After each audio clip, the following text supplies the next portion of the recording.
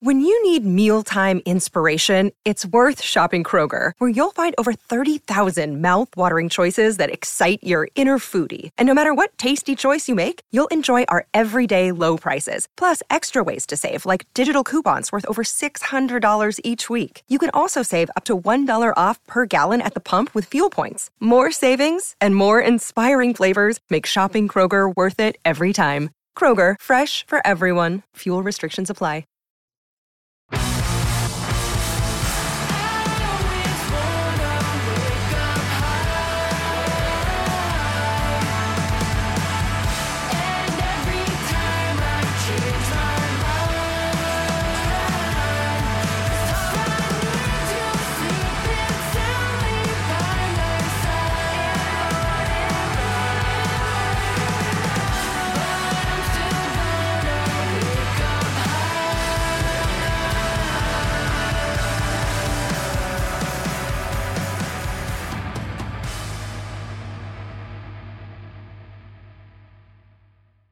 Hello and welcome to Islanders Anxiety from Lighthouse Hockey and the Fans First Sports Network. My name is Dan Saracini. Joining me on this Sunday evening via Zencastr, as always, is my good friend Michael Leboff. And Mike, we did an episode a couple weeks ago called "They're Still on the Rails."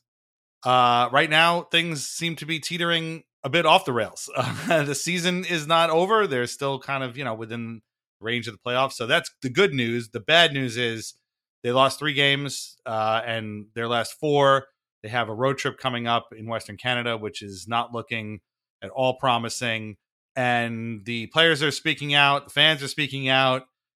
Everything's bad right now. And it doesn't look like much is being done to change things. It's been kind of a wild week. Where are you at right now? And what are your thoughts towards the New York Islanders? Yeah, I'm glad you said that, because the one shred of good news here is that the season isn't over. Yes. It's the Islanders are very lucky that a lot of other teams in the Eastern Conference have gone through these kind of turbulent runs already too, and they're just the latest one to do it. But since it's happening here, it does feel like the sky's falling down. And honestly, I think it's fair to say that right now. It's not that hyperbolic to say that the season has gotten a little off the rails here. You and I and a lot of other people in Islander country talk about how how much we appreciate the stability that the Lamoriello regime has brought. Things rarely, even if things aren't going well, they rarely get out of church. It stays within the 4 walls. But now that seems to be crumbling a bit. At least they're showing some cracks with the Cizikas thing, which I know we'll talk to at deeper length later. But it's just not inspiring at all. Because I think that their issues are still relatively fixable. And I apologize for my voice being a bit shot. I had my sister's wedding on Saturday night, but so it's fixed. They're fixable, but you and me and everybody else listening to this aren't the ones who can fix it. It's, to me, there seem like there are some simple solution personnel wise to make, and we know that the Islanders version of Lou Lamoriello isn't one to just walk in the door and shake everything up at all. And the most frustrating thing to me was that even when the Islanders were doing all right, you and me and I think everybody who's watched this team saw this coming, and we kind of put a marker in the season right here, like on today, Sunday, being like, then they go out west, and they better have their act together before then, because you can very easily come home empty-handed, basically like they did last year. And I know that professional athletes and coaches are almost robotic in the way that they just take things one day at a time and they don't look ahead or all that. But when this almost exact script happened last year, albeit later in the season, like, if you and I could see this coming, that means that everybody else should have been able to see it coming, right? Like, Yeah. that's what's frustrating. The Islanders beat the Capitals last week, and the first thing that I thought about was, boy, they need to get, like, great, all right, we won, but they better get points against the Wild after the Hurricanes game. Like, I didn't expect much out of the Hurricanes game, but Right. I was like, they have to get a couple more points. Or the Bruins game, for that matter. Yeah, or the Bruins game. Yeah, like, they're going to need points because they're not playing well, and once they stop getting bounces, like, this is going to turn into a tailspin. And the one thing I will say is I'm almost at peace at this point with it. Like, it's a lot easier to be here in the actual throes of a tailspin rather than where we were a couple of days ago, maybe before the Bruins game, where you're like, okay, or the Wild game, like, we see this coming, but it's not here yet, and that's a little bit more stressful than actually being in the middle of it. It's always the anticipation. I mean, that's for anything. The anticipation is that's how roller coasters work. Like, that ride up to get going is often the worst part, and then afterwards there's like a little hill and then a bigger hill later on. So yeah, it's true. And again, there's a lot of stuff we're going to talk about that I think you and I and conditioned Islanders fans saw coming. Talking about the Capitals game, when you find out that a guy is making his second career start, you're like, yeah, he's going to get a win, because this is how the Islanders do it every single time. There's never, I thought he was going to get a shutout. I came one goal away from being right, but it's like, it's with alarming regularity that this team makes the same mistakes over and over and over again. And that's what's made this so frustrating. Before we dive in fully, reminder that we are on Patreon, patreon.com/IslandersAnxiety. You can get ad-free episodes of this show, plus bonus podcasts, written posts, and a whole lot more. Check us out on Patreon, patreon.com/IslandersAnxiety. Sign up today. Plans start as low as $2 a month. So I don't know how granular we want to get into these 3 games this week, because A, they sucked, and B, they all kind of followed a similar script. We're talking about a 4-2 loss to the Minnesota Wild, and then a 5-2 loss to the Boston Bruins, and then a 4-1 loss to Washington at home on Saturday, yesterday when we're recording this. And in all of them, the Islanders didn't really play all that poorly for large portions of the game. They were pretty even with Minnesota. They were 2-2 going into the third period. The wheels fell apart. Took too many penalties, too many turnovers, and before you know it, boom, it's over, and it's 4-2 Wild, and there you go. Engvall gets benched the next game. We'll talk about that too. Again, against the Bruins, they again played pretty well against a team that's in first place in the conference. They were only down 2-1 going into the third, which all things considered is pretty good. They tie it on a beautiful shorthanded goal by Simon Holmstrom, and you think, okay, this is great. But then on that same power play, they give up a goal to David Pastrnak, and then the Bruins go take it from there, and they win 5-2. Charlie Coyle has a hat trick, and that's the end of that. And then against the Caps, I mean, honestly, they were the better team for the most part, but the Caps kind of, hunkered down around rookie Hunter Shepard, and towards the end of the second, 2 goals, one with 40 seconds left in the period. They threw everything they could at the kid in the third period, but it was all just kind of just point shots and hope plays that, you hope bounced off of somebody, but it didn't really work. Nothing was super high danger. And Ovechkin gets his second into an empty netter, goal 800 and God knows whatever. And, it was a very tidy 4-1 loss that seemed like it shouldn't have happened. Like, I mean, they were only down 3-1 going into the third against a team starting a rookie goalie that hadn't played all that well. You'd think, okay, well, at least we can get this thing to overtime, can't we? No, like in the blink of an eye, it went from 16 minutes in the third to 3 minutes in the third, and you're just like, this is over, this is done. And it was 3 very frustrating ways to lose hockey games, by playing pretty well and then the wheels just come off in the third, and this is where people start getting mad at the coach. And this has already been a story now, people chanting fire Lane, fire Lambert. At the end of the Caps game, Casey Cizikas said to reporters later on, it's a joke. That stuff ticks me off. It really does. I got no time for those fans. I got no time for them. If they want to be like that, they can stay home. Strong words from Mr. I want to die an Islander, and we get it. It's tough. I wouldn't want to hear boos at my job either. But man, when you lose 3 games like this in the same week, it's brutal. And it's just to not pick up any points and to just have these three games in which you played pretty well all go to the third in winnable situations, and then you come out with 0 points. Man, what are we supposed to do?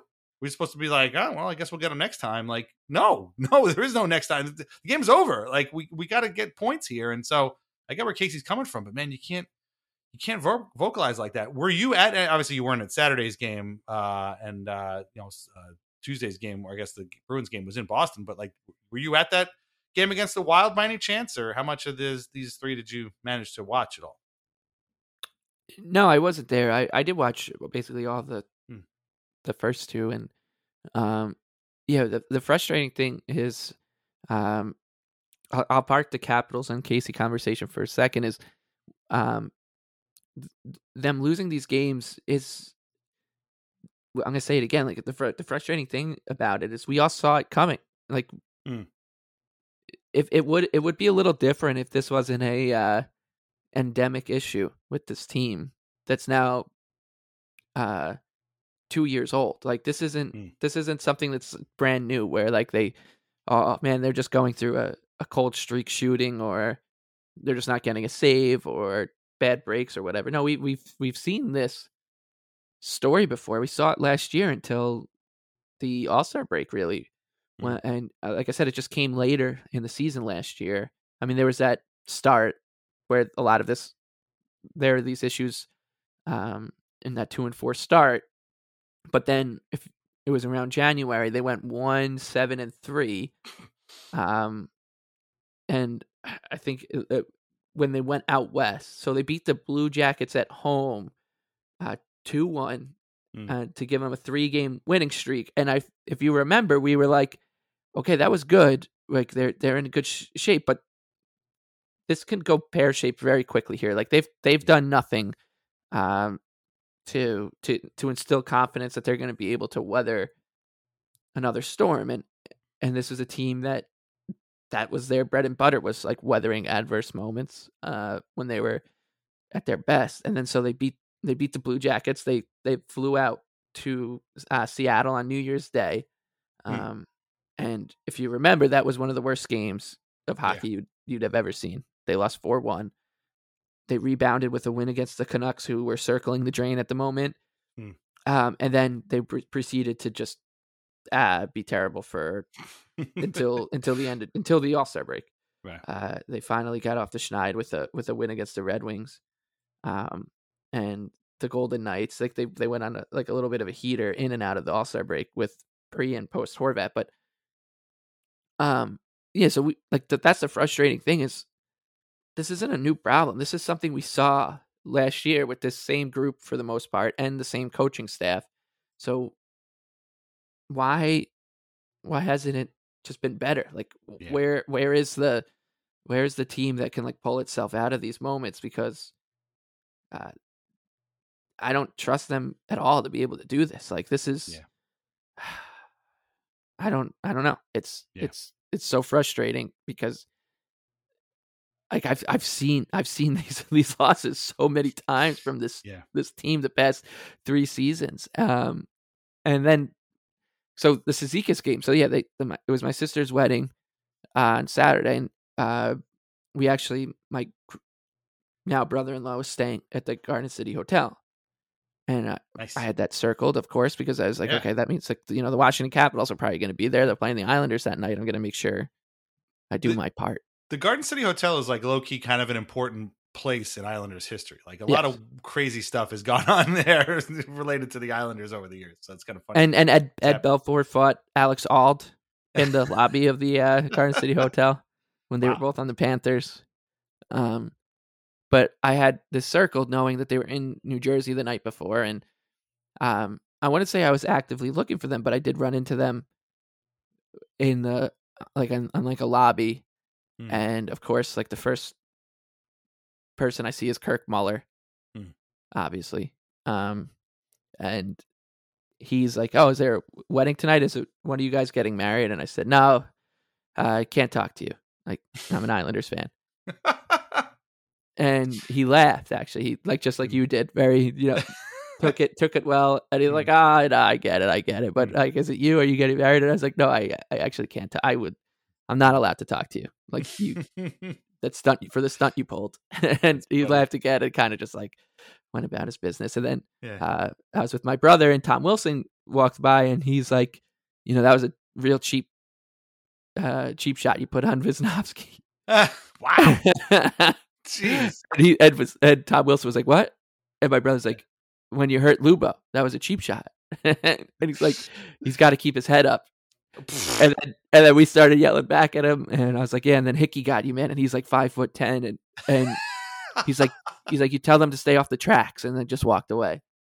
And then my other brother and I were just waiting for an elevator, and Dylan Strome walked off, and he was looking at his phone, so he almost walked into us and did, "Oh, I'm sorry, I didn't see you." And I was like, "Go Isles," and he goes, "Oh, come on," and just kept walking. So if you're Dylan Strome, you should be thankful that somebody recognized you enough in a road city to, not acknowledge and be a fan and be like, "Hey man, I would not have recognized Dylan Strome. I think I'd probably barely recognize Ryan Strome. He played for the Islanders for like 6 years. So come on, Dylan. But this is home ice advantage, right? Like right. This is home ice advantage. This is all within the rules of love and war, I think. Yeah. And it wasn't like we were taking crowbars to them, right? We were just chirping them. Good on Ted Leonsis for shelling out for a nice hotel for his cap. Yeah. So good on that. So like that went on for a while, and then we went to the wedding. I saw what happened, and then I saw the Cizikas quotes. And little does he know, like 8 hours or 10 hours before that, there were Islander fans trying to do their part. Tried to throw some Capitals off their game the best they could in the lobby of a hotel while wearing tuxedos. They're probably like, "Do not go out there. There's some psychopaths and bow ties." Have you reckoned with the fact that maybe you fired the Caps up in order? Even if I have, and I'm like, you know what? I'm not mad about it because I did what I had to do. I said what I had to say to two Islander villains, and but my point is that, like, Casey, they can say that. Yeah. Just like you can say, I mean, the question has to get asked, and you're always like, no player is going to say, "Oh yeah, I'm with them." I think Cal Clutterbuck came as close as you can to endorsing it. He said like they paid for it so they can do whatever they want. Well, Bo Horvat was like, it's on us to stop them from doing that. Like, we've got to play better and we've got to win. And he's right. And he's seen it before. Like, sure, absolutely. Yeah. And so much, and it's funny, like they're about the same age probably. And so it's just two very different approaches. Yeah. But yeah, no, I'm with you. Like, I don't know. I get where Casey's coming from, but at the same time, man, they got to tell you something. They got to say something. And you know who this fan base is. Like, this isn't like the Toronto Maple Leafs or Oilers or the Vancouver Canucks, where every little water drop gets turned into a thunderstorm. I don't think as a whole, there are fickle fans in every fan base, but I don't think as a whole Islander fans are fickle. This is a very well context, a fan base that understands context pretty well and understands situations pretty well. And there are always going to be little sects that are anti whatever coach, whatever captain, whatever superstar, and whatever GM are in charge. But for the most part, I think Islander fans just understand where this team is in the grand scheme of things, not just in hockey, but in the entire sporting universe. I mean, we've said that Islanders fans are among the most plugged in of all hockey fans. Like, you could just watch a game and that these people get it. I mean, these are people that have cheered dump outs in playoff games because it just meant that the other team had to go back and try it again. And that wall was set up on their own blue line and you just weren't going to get anything. Like, who does that? Who cheers, forechecking at the end of a game? Like, not a lot of people will do that. These people are plugged in, and we have one wish. We just want you to win games. And you've lost 4 in a row. And in every one, you just fell apart in the third period, which again is the most frustrating thing. And it's natural for us to look upon the coach because, like I said off the top, it does not seem as if anybody is doing a damn thing to fix this. That's where the frustration comes in. Like, the players certainly are playing the same way, and they're not getting any results. The coach doesn't seem to have changed anything. The GM signed everybody for 6 or 7 years, so then we know they're not going anywhere. I did see one person be like, "Oh, we need new ownership." That's stop that right now, because we've been through other ownership ringers with this team. No, those guys are fine. Leave them alone. But the on ice product needs to be changed, and something needs to happen, because you can't keep going on like this, just losing games in the third period. It doesn't make any sense. Like, I don't understand what are the players thinking about this? Like, when you go into the locker room after blowing a game in the third period, or not making what really should be 1 or 2 goal comeback. Like, what are they thinking? Like, well, we'll get them next time. Well, what if you run out of next times? What if the next time is in Edmonton, a place where you barely seem to win ever? And then Vancouver, Seattle, and Calgary. We're going to talk all about the road trip coming up. Like, none of it makes any sense. And like, you and I are here venting our frustrations into a podcast. Half of the Islanders fan base seems to have podcasts. So it's like, this is a common way to get your frustrations out. But if you don't, and you're at the game, people are going to boo you. And to be blunt, a lot of people, from the sound of UBS Arena, it sounds like a lot of people did stay home, because in that third period of that Caps game on Saturday, that place was dead. It was an absolute library. Like, there was nothing going on, because there was just no reason to believe the Islanders were going to come back. They threw all these like low danger shots at this kid who looks like Gallagher, by the way. It's really weird. He's got you said you saw him too in the hotel. Yeah, I did, but I had no idea who he was. Of course. I just thought he was. I was like, okay, who is this guy? And some long-haired mustache guy. Yeah, because I'd recognize a lot of Kuznetsov, Sure. we saw, and TJ Oshie, right? A lot of other random Capitals, but and Charlie, and even like Charlie Lindgren, who I know just because he's Ryan Lindgren's brother and has a mustache, but and Sonny Milano, who looks like an ABA basketball player from the 70s. He was like wearing he's got the huge hair, yeah, right. Huge hair, bell bottom sweatpants kind of things, but like were sort of tucked into his socks, and had these weird sandals on. It was he had a look. That's a look, yeah. To him, yeah. But yeah, we also saw this exact game play out. Yeah. Against the Capitals. Times. Yeah. Even a week ago, it's just the Islanders were the team that won. Right. like the Capitals had a ton of shot attempts, very little low danger stuff, and so it was. You could say it was payback for that. But the problem is that this effort, which was, from what I could tell from looking at numbers and just talking to people, generally okay. It's only unforgivable because it came on the heels of this spat of games in which they've just shot themselves in the foot. Like the whole ethos of this team is to be well drilled, and everyone has their marching orders, and they don't make mistakes, they don't beat themselves, and all that stuff. And the Islanders have one win in since October 30th, I believe. Yeah, since Halloween. Yeah. And in each of those games, they had a genuine chance to win. I mean, the Bruins game, you could say they at least had a chance to get a point after the Holmstrom goal.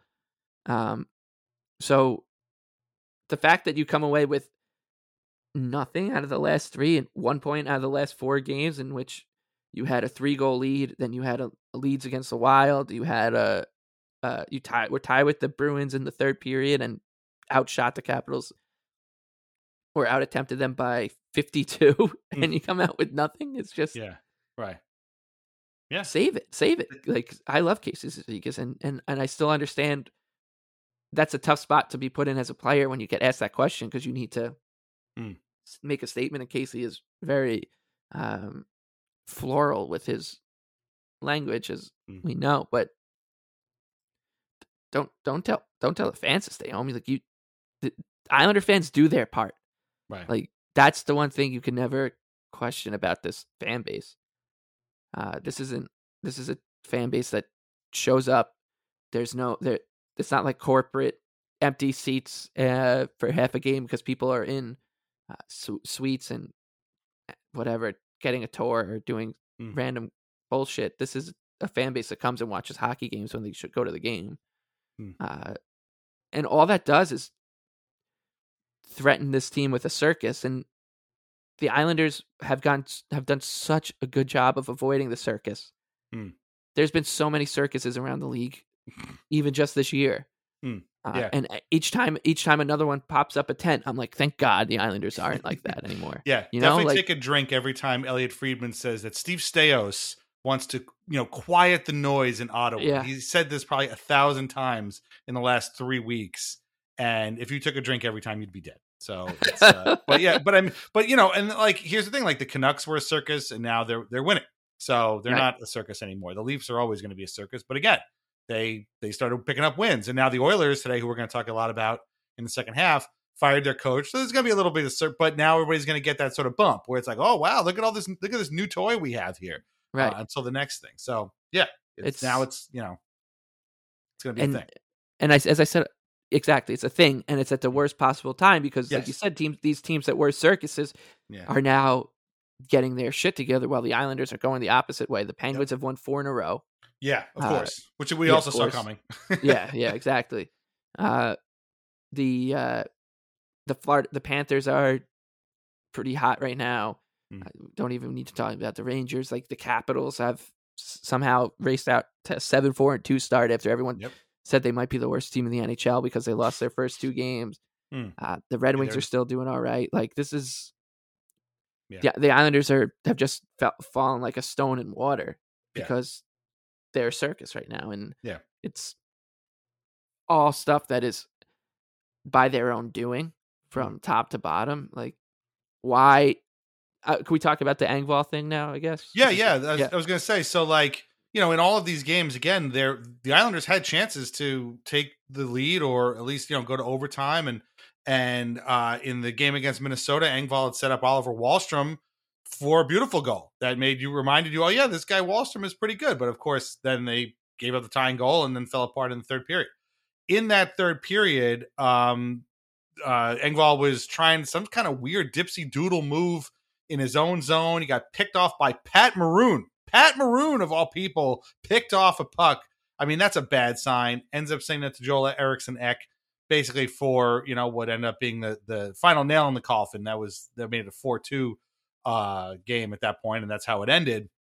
So the next game in Boston, the writers are looking at practice, and there's no Pierre Engvall. He's out with the scratches, and it looked like, and in fact, Engvall was scratched for that game against Boston, which again they lost. But again, they played pretty well. They just lost, and my take on it was they weren't going to win that game with Engvall anyway. And from a disciplinary perspective, I kind of get it because the team has been falling apart in the third periods. You can't bench Anders Lee. You can't bench Matt Martin. We'll talk about that in a second too. And so Engvall makes kind of an easy target to be like, okay, guys, we have to stop this. And Pierre is going to sit because of this as sort of a message sent to the rest of the team. Like if you bench, people are like, oh, why don't they bench Lee? If you bench Lee, what is the message? That you can't be slow? Like, I don't understand what is the message there? I'm just going to punish the captain for somebody else's mistake. So it had to happen. People were like, oh, you're taking one of the best players off the best line. Yeah, okay. He also hasn't scored yet this season. We love Pierre, but he hasn't scored a goal yet this season. And so it, again, created this circus, which was the last thing the Islanders needed. And of course, they didn't need any help losing in Boston because they do that all the time. But it just, and now it's funny because now with the loss to Washington, people seem to have completely forgotten about this scratch. But it was a wild, 48 hours or so where people were kind of making Engvall out to be, 1977 Guy Lafleur and making Lane seem like he's kind of lost the plot. But I kind of get it. Like, I kind of understand it because I want something done to fix these problems. And at least somebody's trying something, right? And it just didn't work, obviously. But and it probably was never going to work. But at least it was something. At least it showed that, like, everybody's, Lane is alive and he can make a decision here. But it didn't really work out. And so, yeah, I mean, what was your take on it? Like, it was a weird thing. Yeah, I think in the right context, it would have been the right thing to do. But sure, the problem was then that game against the Bruins, Anders Lee has a brutal turnover to the defensive zone. Falls down. Sam Bolduc looked like he was trying to score on the now 2-on-1 down low. Like I couldn't believe what he was doing. If you remember the goal, he was facing the Islanders goal. And I don't know. Charlie Coyle apparently had the best game of all time in that win because it was the way it was celebrated. But he had a hat trick. But whoever had the puck on the pass looked like he had two options. One was to pass it to Sam Bolduc, who would try to tip it in past Sorokin, or he could go to the far post to whoever ended up scoring the goal. But that's how Sam Bolduc played that puck. So not only did you have Lee turn the puck over again and just continue his really tough start to the season, then you have Bolduc do that. And you can say, oh, well, the Islanders, they don't have the bodies on defense to replace Bolduc. Waive them, like, at this point. What team is in the NHL has had their number 7 defenseman probably cost them 6 points in like his 30 games he's played them? 10? I don't know. You can maybe even go beyond that. So that's one. 2 is like Anders Lee just gets off scot-free, and like I was fine with him scratching Engvall to make a point. But then also the thing that pissed me off after that was, hey, why did you scratch Pierre Engvall? Oh, that's between me and Pierre. Yeah. Like the cone of silence is fine. I think we both appreciate it, but you can when it's something like that, like we saw what happened. You can just say he had an egregious turnover. Right. We've been terrible in third periods, and that play was endemic and representative of all of the bad plays that we've made in third periods over the last week. So I had to send a message, and that's it. And that's that's what I told Pierre. Like that's that's when that's when it becomes like a mockery of itself. Because I think both of us agree that the cone of silence is a useful thing, especially in this sport where if you let anything out of the room, somebody at the Athletic is going to start writing fan fiction. Like it's the next thing you know, like James Myrtle shows up at your doorstep and is like breaking into your house and stealing family heirlooms. I mean, like our worst thing was, in the preseason. Well, where's Kyle Palmieri? Well, he's day to day. Well, he's out for 3 weeks. So what do you come on, dude? It's the preseason. Just tell us what's wrong. It's training camp. The guys are here. They're at Adventureland today. It's okay. It's okay to tell us what's going on when they're at Adventureland. Let's talk about Lee real quick, because the Engvall benching kind of brought up the Lee conversation. He hasn't been great this season. He's got 2 points in whatever it is, 13 games. Again, we've said this before. We love Anders Lee, the person. He's just the kind of guy you want representing your team. But on the ice, things are bad. They've moved him on. He's been on literally every line. He goes from the third line. He's been on every line but the fourth line, because the fourth line is locked in stone, obviously. But he's been, one day he'll be on the first line, then he'll get busted down. Holmstrom was on the first line against the Caps, and he looked great. And then they put Lee there, and everything kind of fell apart. He just doesn't seem to have a spot right now. And as I was telling our friend Rat Martin on Twitter, like, if he was just a power play specialist at this point, where he just come off the ice, park his massive frame in front of the net, and create havoc and allow the Islanders to score power play goals, you could live with it, because they would be productive. And okay, fine, maybe he can't get up and down the ice, and maybe he doesn't really fit on a line, but at least he's got this one thing that he's really, really good at. The problem is he's not really good at that anymore either. And obviously the Islanders power play isn't really as good as it should be or could be. And it's tough to watch. And he's got 3 more years at that $7 million. Man, I don't have an answer for this. And this is, again, I sympathize with Lane, because I just don't know what to do. You can't scratch this guy. And then it becomes another circus. Oh my God, the Islanders have scratched their $7 million captain. Well, why'd they sign him for that? Well, because the other captain left the year before. So that's why they had to sign him. Like, come on, give me a break. We all forgot about that. So it becomes, this sort of Ouroboros eating its own head. Only in this case, it's Anders Lee kind of eating his own head. And it's just a weird situation to be in. I don't envy Lane at all, because I don't have an answer for you. I mean, you can't put him on the line with Barzal and Horvat work well together, but then with Lee, there's like an odd man out. And, Holmstrom and Pajot and Fasching work together, but then you put Lee there and the whole thing falls apart. So I don't know what to do with him. I think there actually isn't a solution here. You don't have to keep playing the fourth line together. That is, and you don't need to dress Hudson Fasching every night. Yeah, like you can if you bump out Matt Martin for a night and put Anders Lee in either that role, or if let's just say you took out Matt Martin and Hudson Fasching for a night, Mm. and you inserted Julian Gauthier or Oliver Wahlstrom, who I guess at this point in their career, what's the difference, right? Like, it doesn't make it. I don't think it makes a difference. No. So you just assume it's those two guys coming out, Wahlstrom and Gauthier coming in. Then you can move Lee down to the third or fourth line, either play with Peugeot and Holmstrom or Peugeot and Wahlstrom or Gauthier, and put the other one on the fourth line for now. Yeah. Yeah. But that's what I'm like. They're shooting themselves on the foot on and off the ice by not doing not doing this kind of stuff. Yeah. The fourth line doesn't need to be out there. Yeah. It's just, this has been a thing too for 2 years where we're like, oh well, at least Lane has told us he's not committed to just running this line into the ground. Right. No, he is, and I don't think that anybody outside of the Islanders would think that it's a big deal that Matt Martin is in the press box for a bunch of games in the regular. They'd be like, oh yeah, that makes sense. He's clearly their 13th forward, because right now, if you go through this lineup and you search and you separate the forwards by guys who you trust could score, if they had the puck on their stick and with a decent scoring chance, and guys who you don't trust, you have 6 dead bats in the lineup right now. Yeah. The entire fourth line, Lee, Fasching, Peugeot, that's 6 names out of 12. And to be blunt, as much as Horvat and Barzal look well together, weaving in and out of each other's, lanes and drop passes and stuff like that, that's all beautiful hockey. You guys got to score a goal. Like, you got to score the goal. You have to. Enough with this. Somebody's got to put the puck in the net, and it can't always be Brock Nelson.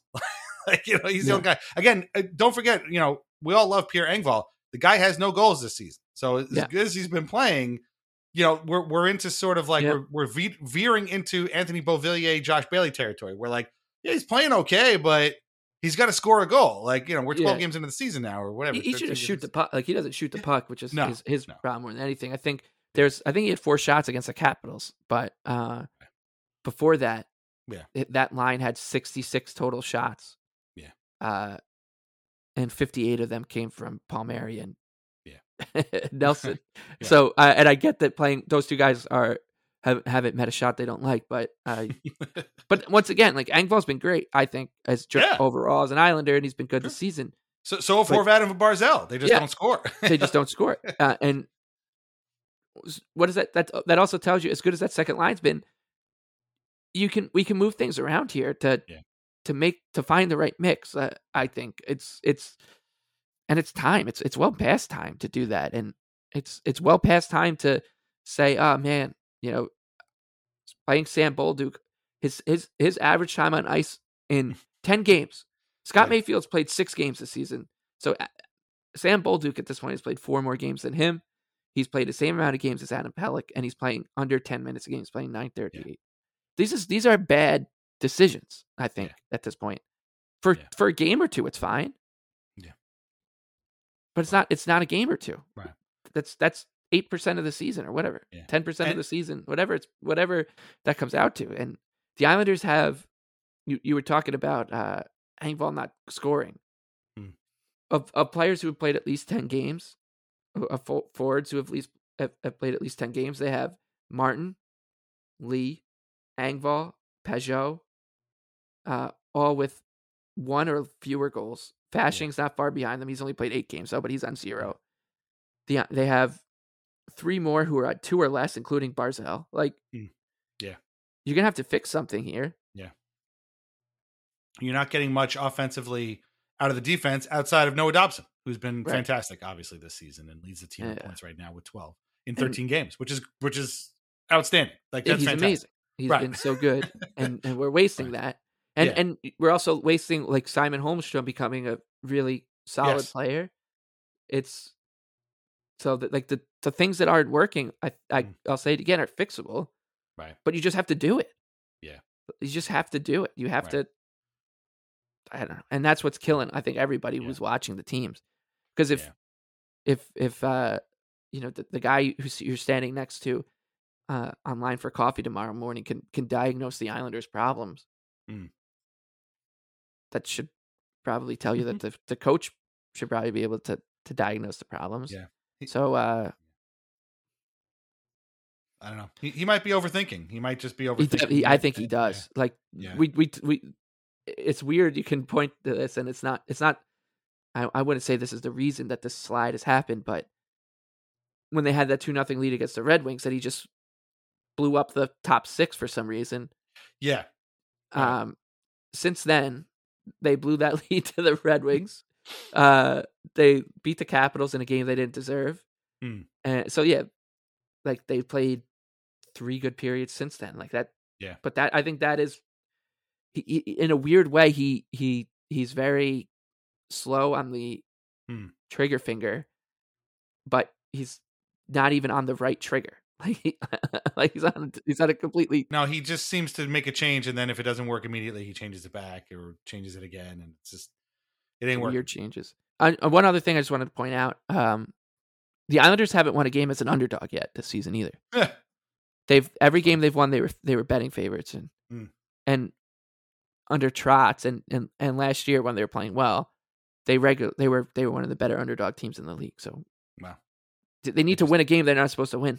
Yeah. Well, I mean, they didn't play all that well against the Caps, and they walked away with a game like that. But yeah, it's no, I was gonna say, like, one thing before we go into the second half here is, like, judging by Lane's reactions on the bench, it seems like maybe they're not executing what he's told them to do, because he seems very exasperated before and after the games. He's like, he's very monotone. He doesn't really show a lot of emotion, and then during the games, he's like fuming, like his like face is red. He's got like the steam coming out of his ears, like Wile E. Coyote or Elmer Fudd, and it's just like, man, he's getting as angry as we are, but like we can't change it. He can change it, and I just don't know if it's happening. And the other thing that ticks me off is that we've talked about the change to Barry, and I hate to compare, but like we've talked a lot. Barry was burnt out.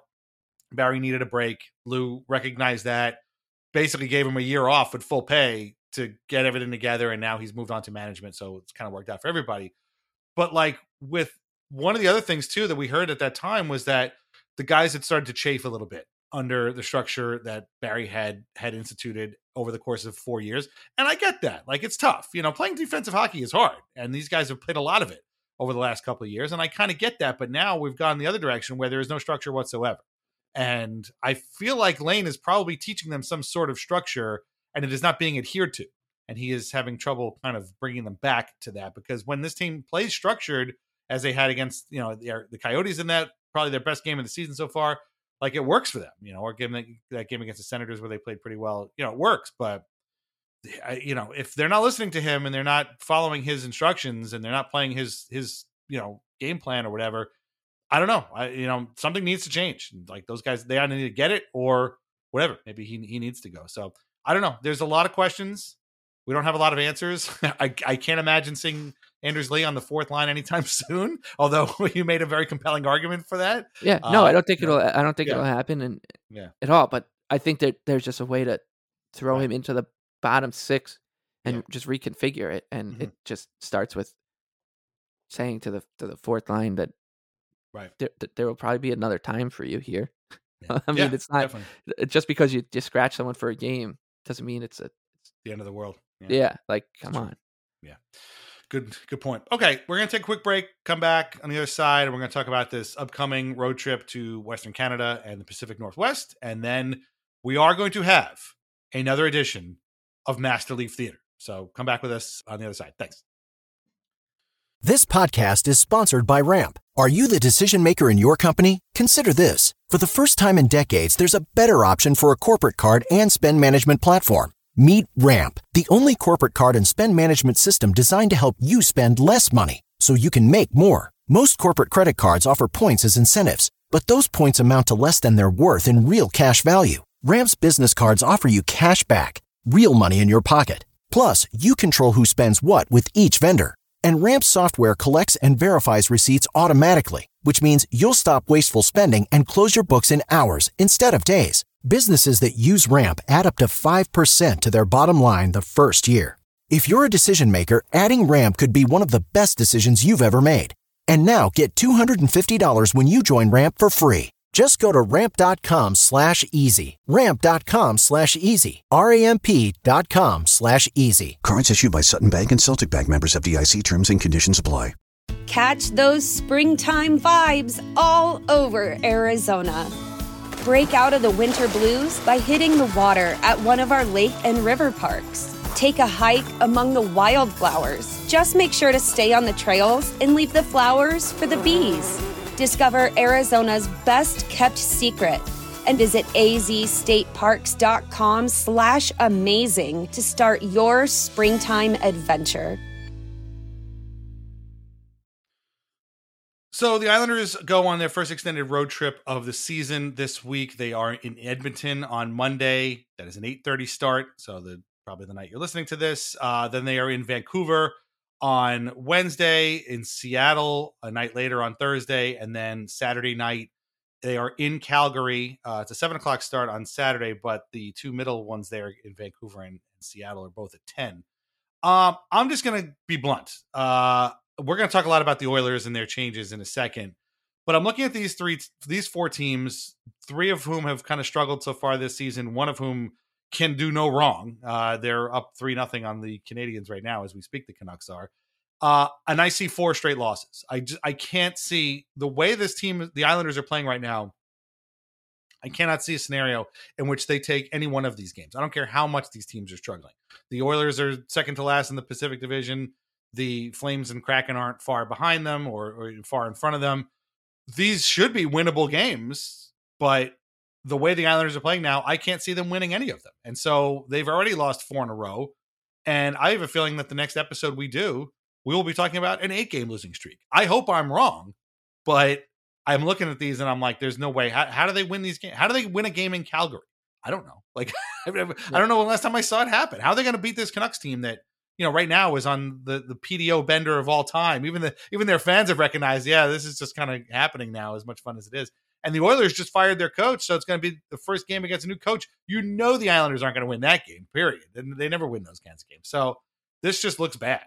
And I'm very, very, very, very nervous that we're going to come back and we're going to talk about an 8-game losing streak and the season really, seriously, truly being very much off the rails and perhaps permanently. So I don't know. You look at these 4. What do you think when you see them? Yeah, we saw this. We knew this was coming. Like we had a feeling that we'd be at this episode 2 weeks ago. We said that feeling that this episode we're going to be talking about this road trip and the potential of it just completely capitulating the season. And it has that potential now. And like you, it's really hard to see any of these games going the right way at all.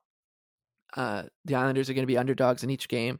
The schedule does them no favors. They have one day off. In between the game in Washington and going to Edmonton. Of course, you know what else is funny is a couple weeks ago, you and I were talking about how we had this Oilers game circled for McDavid coming back from his injury. Yes. And you kind of just felt like this game was going to be weird. Like the Oilers season was gonna. It's been crazy so far. They've been a circus the entire way so far, and for some reason, we had this feeling that this Islanders game was gonna be a crossroads for maybe both teams. And lo and behold, here comes some random AHL coach to coach the Oilers and make his debut against the Islanders, which we just knew was going to come. Something strange was going to happen at this game, and here it is. So it's 4 and 6 nights. Then there's a back-to-back in the middle of it, and they get the Kraken on the second night of the back-to-back. So the team, like you said, they're taking on the Red Hot Canucks. It's going to be a circus because it's Horvat's return. Yeah, and I like that Andrew Gross got ahead of that by asking Bo Horvat about his return to Vancouver before the Islanders played the Minnesota Wild. It's never too early. Never too early to get ahead of that one. I'm all about being prepared. So I understand. That's funny. Oh my God. And then it's hard. I was talking to somebody today at the league, who's in the league, and it's like, the Islanders are in trouble. And I said, yeah, I know. Thank you. Thank you for that. And he said he kind of looks at it as an outsider looking at the four opponents, being like, they should be okay. Like, the Canucks are going well, but they should come back to earth at some point. Eventually they will. They'll lose like 8 or 10 games in a row. Yeah. Yeah. And he's like, the Kraken have been up and down. The Flames have been pretty poor generally for the season, and the Oilers are just out of control. And it was funny to hear him talk about that as an outsider, like very matter of factly. And then me, I'm like, there's no way they can beat any of these teams. I think the same exact way. I feel the same way. What would be a good result for this 4-game road trip? If they take one of these games, I'll be pleasantly surprised. If they take 2 of them, I will be ecstatic. If they take 5 points, you lose in overtime, then okay, great. That's fantastic, really, seriously. And if they win anything more than that's great. Yeah. Like I think it's fair. Like, yeah. Had this road trip come a week and a half earlier, I think we could say, oh man, a win and like 3 points is fine. Like, fine, whatever. You'd want at least 4, but it happens. Yeah. But I think now, like, in theory, what you said is right, but because our expectations are so low. But when you look at where they are in the standings, they probably need to win 2 games. Yeah. On this road trip to not lose any ground in the races. And I think we can now kind of separate the Eastern Conference into 2 mini leagues, which is the Bruins, Rangers, Hurricanes, and Devils. I'm assuming at one point we'll catch up to them, and those 4 teams will kind of battle it out for the top spot in the conference at large. And the Rangers, Hurricanes, and Devils, I'm sure, will just battle for the Metro. And then honestly, like the rest of the conference, because I know the Leafs have won a couple in a row, but they've been pretty bad, and I don't think there's very quick fixes coming for them. I guess the Panthers have been really good, so maybe they belong in that top mini league. But it's gonna be like the Islanders, the Red Wings, Lightning, Sabres, Penguins, Senators. Like, there's gonna be like 8 teams just battling for 2 wild card spots. Basically, yeah. So if you just got to look at it like that now for the time being, unless the Islanders put a streak together, hot streak or a very cold streak, and so you got to keep pace with these teams. And I think getting 2 wins on this trip is probably the only way they can do that. So somehow beating the Oilers with this new coach bounce, which I have no faith in them doing.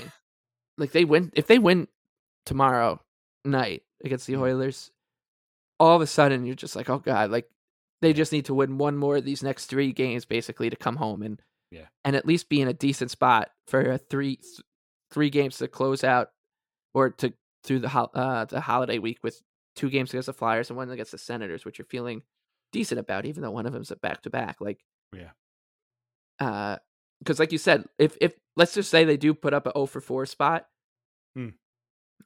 those next 3 games after the road trip are Flyers, Senators, Flyers. Doesn't seem that daunting, but when you're in the midst of a 7-1 streak or whatever they're going to be in at the time, they all become daunting, and then it's Devils, Hurricanes, Panthers. Like, they need to win games. Like, they put themselves in a spot because they blew it against the Hurricanes, they blew it against the Red Wings, and they blew it against the Wild. Like, they put themselves in a spot now where they actually need to upset some odds. Yeah. I mean, they blew it against the Wild for sure, and the Red Wings for sure, and a rookie goalie playing for the Capitals, and the back-to-back. I know, that's true. Like, I'm giving them a pass. I'm giving them a pass because they played well against the team on the second night of a back-to-back with Hunter Shepard in goal. Yeah, I think you're right. Like, ultimately, you get 4 points out of these 4 games, and you stay in the mix. Like, you don't fall off the wagon, basically. If you get more, then that's even great. Because then, like you said, if they can come back and, it's funny because, like, I'm thinking about this now, as bad as we've been, slamming this team this whole time, I could see them winning those 3 games against the Flyers and Senators, or at least taking, 5 out of the 6 points. Like maybe, okay, fine, they lose in overtime in the back-to-back, or maybe, one of those games. That would probably be okay. But like, if you lose all 4 of these, those points are going to mean a lot less, and it's going to be a serious problem for you. So they need to find 2 of these wins. They could, if I'm going to pinpoint, probably Seattle and Calgary, but like, then if that's the case, by that point they're on a 6-game losing streak. Exactly, right? they're on a 6-game losing streak. Everybody else is winning. The Rangers look like I guess they were down against the Blue Jackets a second ago. But like you said, the Penguins have caught fire. The Caps are finally back in contention, and the Devils will figure it out again eventually. The Penguins, I mentioned the Penguins already, but we just hate them so much.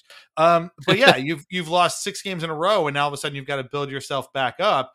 But again, like the Seattle game is on the second of a back-to-back with travel, and then the Calgary game is your last on the road trip. Like, you just want to get the hell home before Thanksgiving. So I just don't know. I just don't, and I just don't see. And that's what drives me nuts about like, oh, these are winnable games. Not the way this team is playing. No, they're not. Yeah. They're not winnable games. They look David versus Goliath right now, except Goliath is a 3-7-1 team. Like that's where the Islanders are at. Right. I'm looking at the Edmonton Oilers, and they're 3-9-1 record, 7 points in 13 games.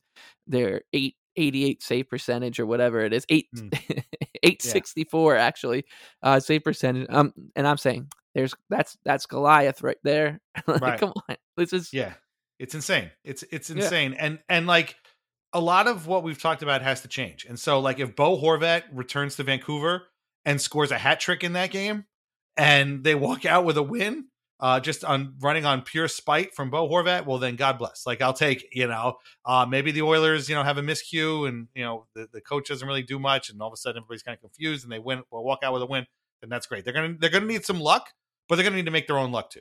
And they're going to need to start scoring goals. So I hope that we come back and we're wrong. Like, I don't want people to think about this. Oh, these guys are always so, doom and gloom.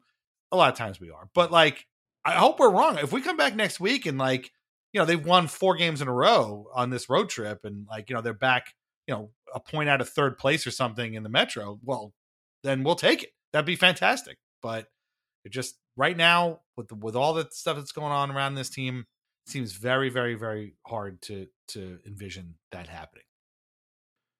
And now a word from our sponsors. First is VintageIceHockey.com, where you can get t-shirts, hoodies, jerseys, mugs, and more, featuring over 100 classic hockey logos. Vintage Ice Hockey also carries our Al Arbor and the Island merch, and our portion of the sales always go directly to the Center for Dementia Research. Use the code ANXIETY20 to save 20% off an order of 2 items. That is VintageIceHockey.com. Try wines from the Pinot Project. They offer a Rosé, a Pinot Grigio, and a Pinot Noir that was named a 2022 Top 100 Best Buy by Wine Enthusiast magazine. All are delicious, priced at less than $15 a bottle, and available at local wine shops and at UBS Arena. Learn more at thepinotproject.com. Please drink responsibly. You mentioned the Oilers before and their pitiable goals against average. Their goaltending has been absolutely terrible this year. And they just fired their coach today on Sunday, Jay Woodcroft. It's funny because they won Saturday night. They had a huge win. Looked like it was going to get the heat off of him for a bit. And no, they gassed him anyway. And they replaced him with Chris Knobloch, who was coaching the Hartford Wolfpack over the Rangers, farm team. Now he's going to go to Edmonton. The number of times I'm going to call him Chuck Knobloch, through the roof for sure, but I don't care because he's coaching the Oilers. But before all of this happened, it's been an eventful week for the Oilers, because earlier they put their goalie, who was supposed to be their starting goalie, Jack Campbell, on waivers. He had signed a 5-year, $5 million per year contract last year. Was absolutely terrible. Rookie Stuart Skinner came in, played really well, was a finalist for the Calder Trophy. The Oilers made the playoffs, but Campbell he just had a terrible first year in Edmonton. People thought it was going to be different this year. It was not, and he's been terrible again. So they put him on waivers, which is where we find our most recent episode of Master Leaf Theater.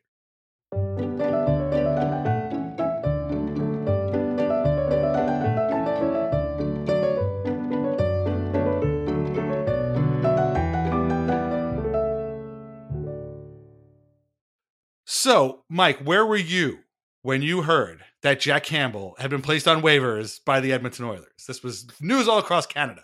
Surely this crossed your path. Yeah, I was doing the dishes and and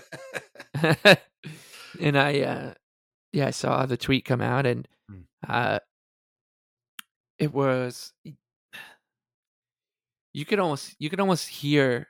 I know you set Master Leaf Theater to music brilliantly, but when that happened, you can almost hear the music to the tweets from the different insiders coming out and saying Oilers placed Jack Campbell on waivers. Like, you could hear there was some sort of music playing in the background.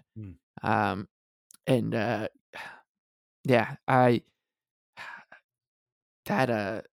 whole saga with Campbell and Skinner just not getting saves, and the way they talk about it on 32 Thoughts especially, it's just, you'd think that like Jack Campbell is like one of their like a loved one or something. Like, we can't, we're just pulling for him. We've always rooted for this guy, Elliot. It's really hard to see this $5 million a year person now have he's worked his way up. Yeah. And, he's made it his own thing after, his weird college career. And now he's in the city, another hockey crazy market. You got to give him credit. At least, he goes from Toronto to Edmonton. He's not afraid of these big markets. And it's just not worked out for him. And we feel terribly for him, even though he's now getting paid $5 million to let in goals for the Bakersfield Condors. Yeah, it was definitely a weird day, and people were, on one hand very cruel, but also they didn't want to say too much, it was like the man who signed the contract, Edmonton GM Ken Holland, somehow managed to escape a lot of the criticism, and so did Jack Campbell.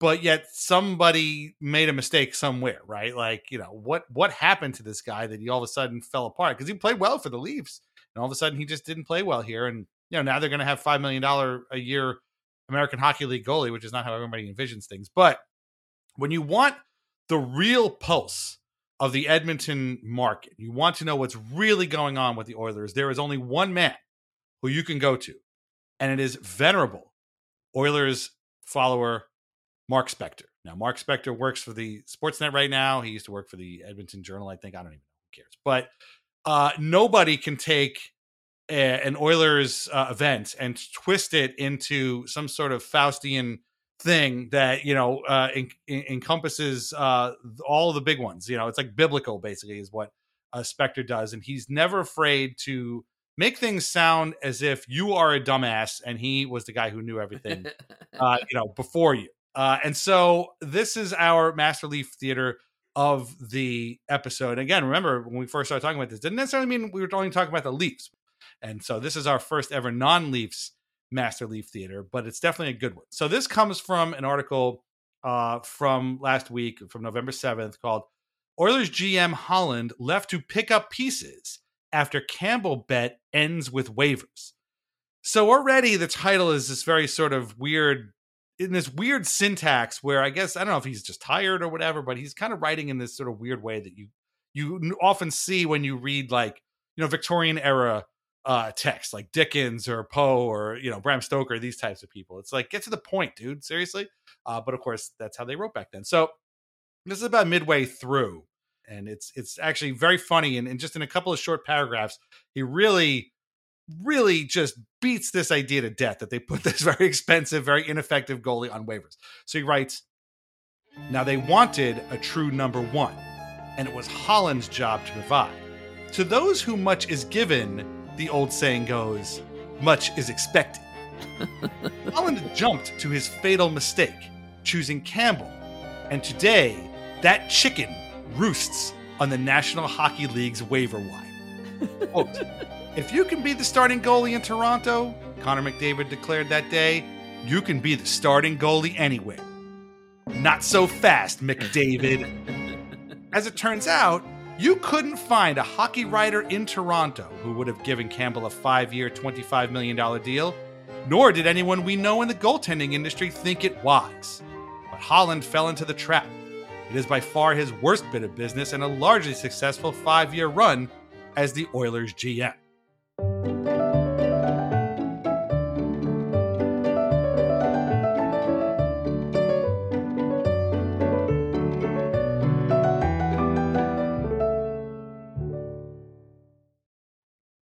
This is just 1 minute of reading here, and it's like that chicken roost with the National Hockey League's waiver wire, and just the those who much is given, much is expected. But the best part of this whole thing is that Spector is saying that if you just asked a hockey writer, they would have told you not to sign this contract. Dude, what GM in any sport is going to go to a writer and be like, "What do you think of Jack Campbell there?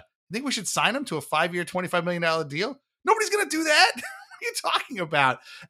My friend, the Royal Half, the great Kings blogger, had the best take on that. He said, the only reason an NHL GM would reach out to a hockey writer is if they are looking for a link to the ultimate Bruce Springsteen playlist. That's it. That's the only reason these guys should ever talk to writers. It's so funny that it's like, well, if you asked me, I would have told you not to sign a thing. Dude, nobody's asking you. Nobody's asking you.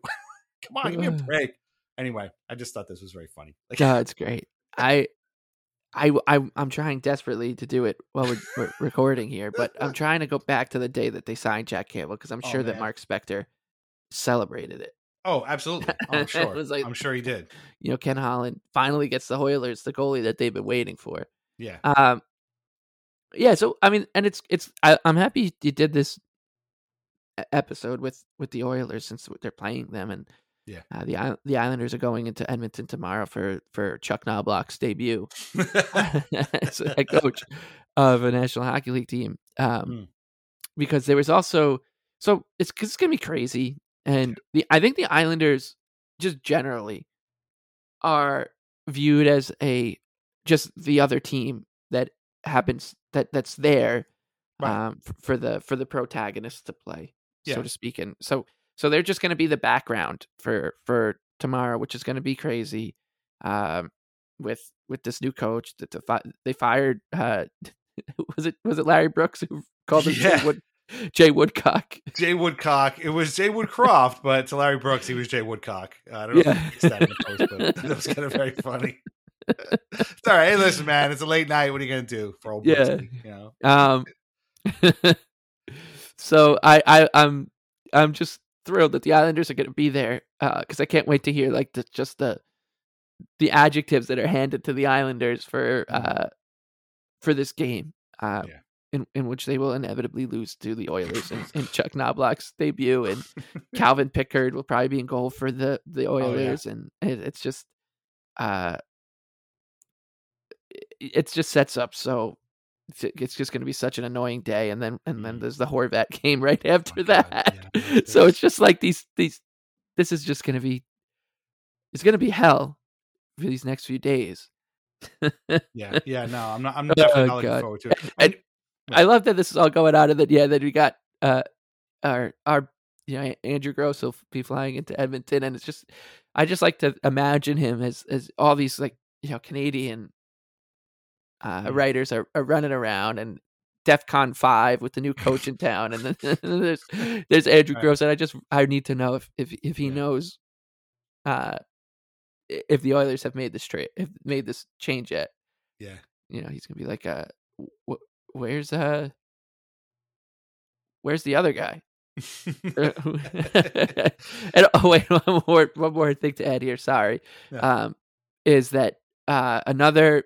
Another Oilers writer, this one from The Athletic, Jonathan Wilson, went through this entire kind of here's how I'm coping with this move. Yeah. Twitter thread where he talks about how accomplished Chuck Knobloch is with in like juniors, but then he was really bad in the AHL. And he's like having an argument with himself about whether this is going to be a good idea or not, but it goes from him talking about how he won titles in the WHL and OHL, and even without McDavid, his team has produced a ton of talent. and it would be easier to feel good if about this if Knobloch was coming off of great major AHL success. There are guys like that out there. Woodcroft was one of those for that matter. So it's just this like incredible argument of all this stuff going on. Yeah. Well, that's Jonathan Willis, and I've known him for a little while. He's a really nice guy, but yeah, he also can get way, way, way deep into his head to try and it's a crazy thread. Things. Yeah. So like there's this all going on, this Shakespearean tragedy going on in Edmonton. I mean, here come the Islanders flying in with Casey Cizikas telling the fans to stay home, and nobody could score. The coach is seemingly out of his depth. Yeah. Sam Bolduc is still playing. Oh so like they're flying in as this absolute heaping pile of just dross right now. they're going to come into this just insane atmosphere. Yeah, it's just a horrible break. Like the Rangers went through Alberta and the Pacific Northwest at just an unbelievable time. All these teams couldn't buy a win. The Canucks, they caught on a back-to-back, and now here come, and they got days off in between each game. Now the Rangers are off for 6 nights after tonight. Jeez. And here come the Islanders 4-6, and only 1 day of travel from Long Island to Edmonton. It's just you mentioning Andrew Gross makes me think that there's one man who is actually going to go up to Gross and be like, so like, what's the deal with the Islanders? And it's Gene Principe, who does the TV stuff for Sportsnet. He's done it forever. He's way, way too tan for a man who lives in Edmonton all year long.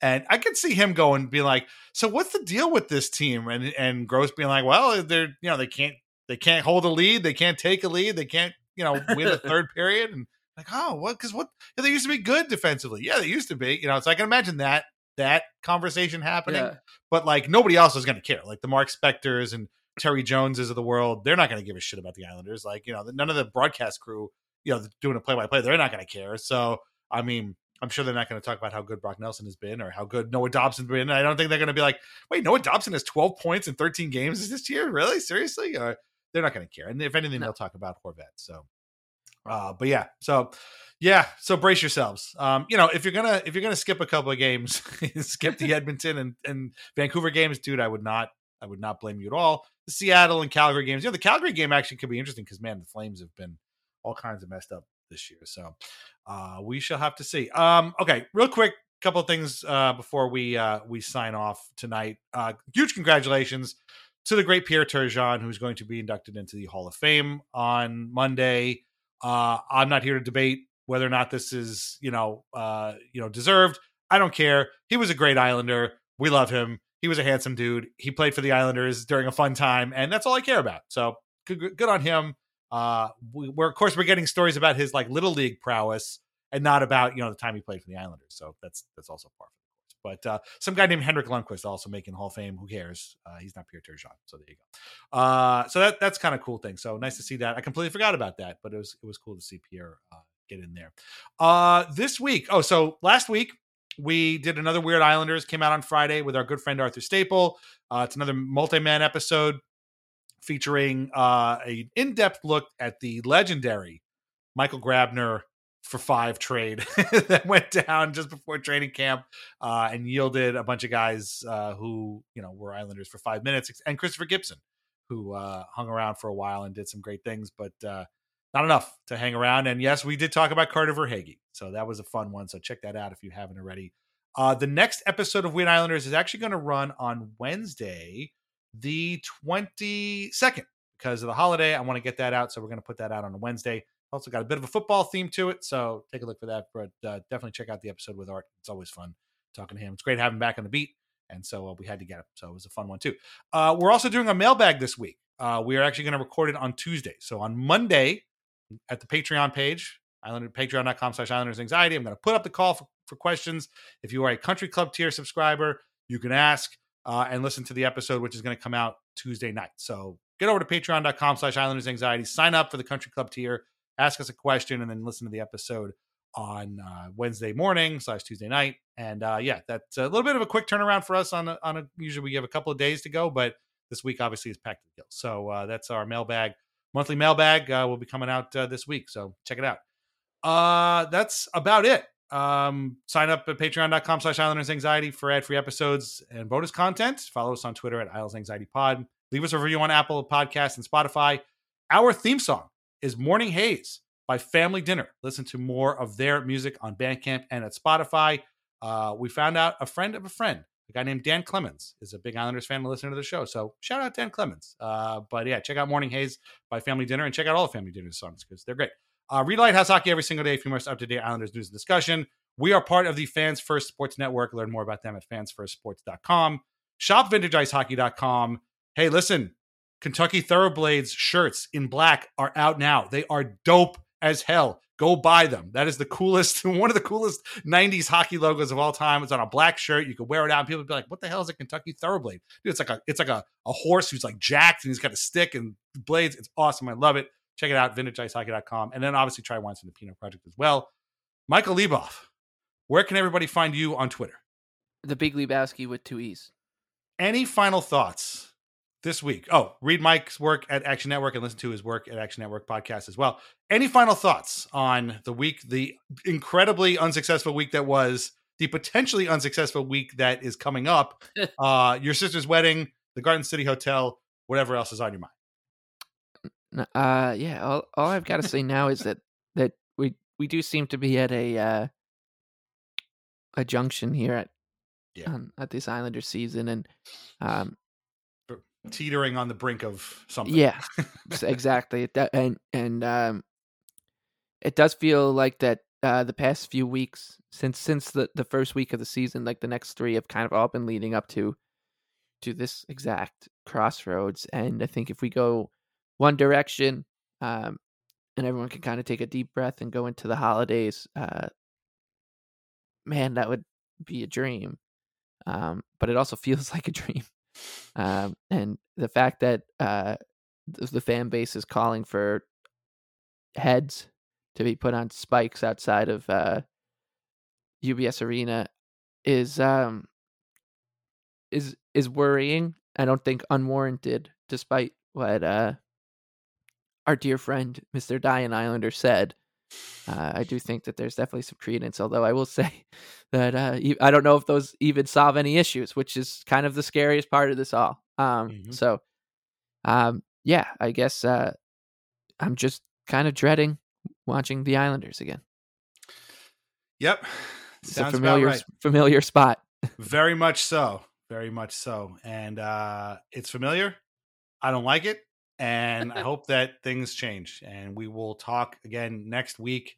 And we'll see where we're at. And if this road trip goes as poorly as we think it will, it's gonna be pretty bad. It's gonna make what Casey Cizikas said seem very, very tame by comparison. Yeah, all of a sudden we're gonna start saying that about them. Just stay home. Just stay home, man. Please just stay home. I don't know. We don't have time for this kind of stuff. Yeah. It's going to be bad, but we'll see what happens. Maybe we'll be pleasantly surprised. You never know.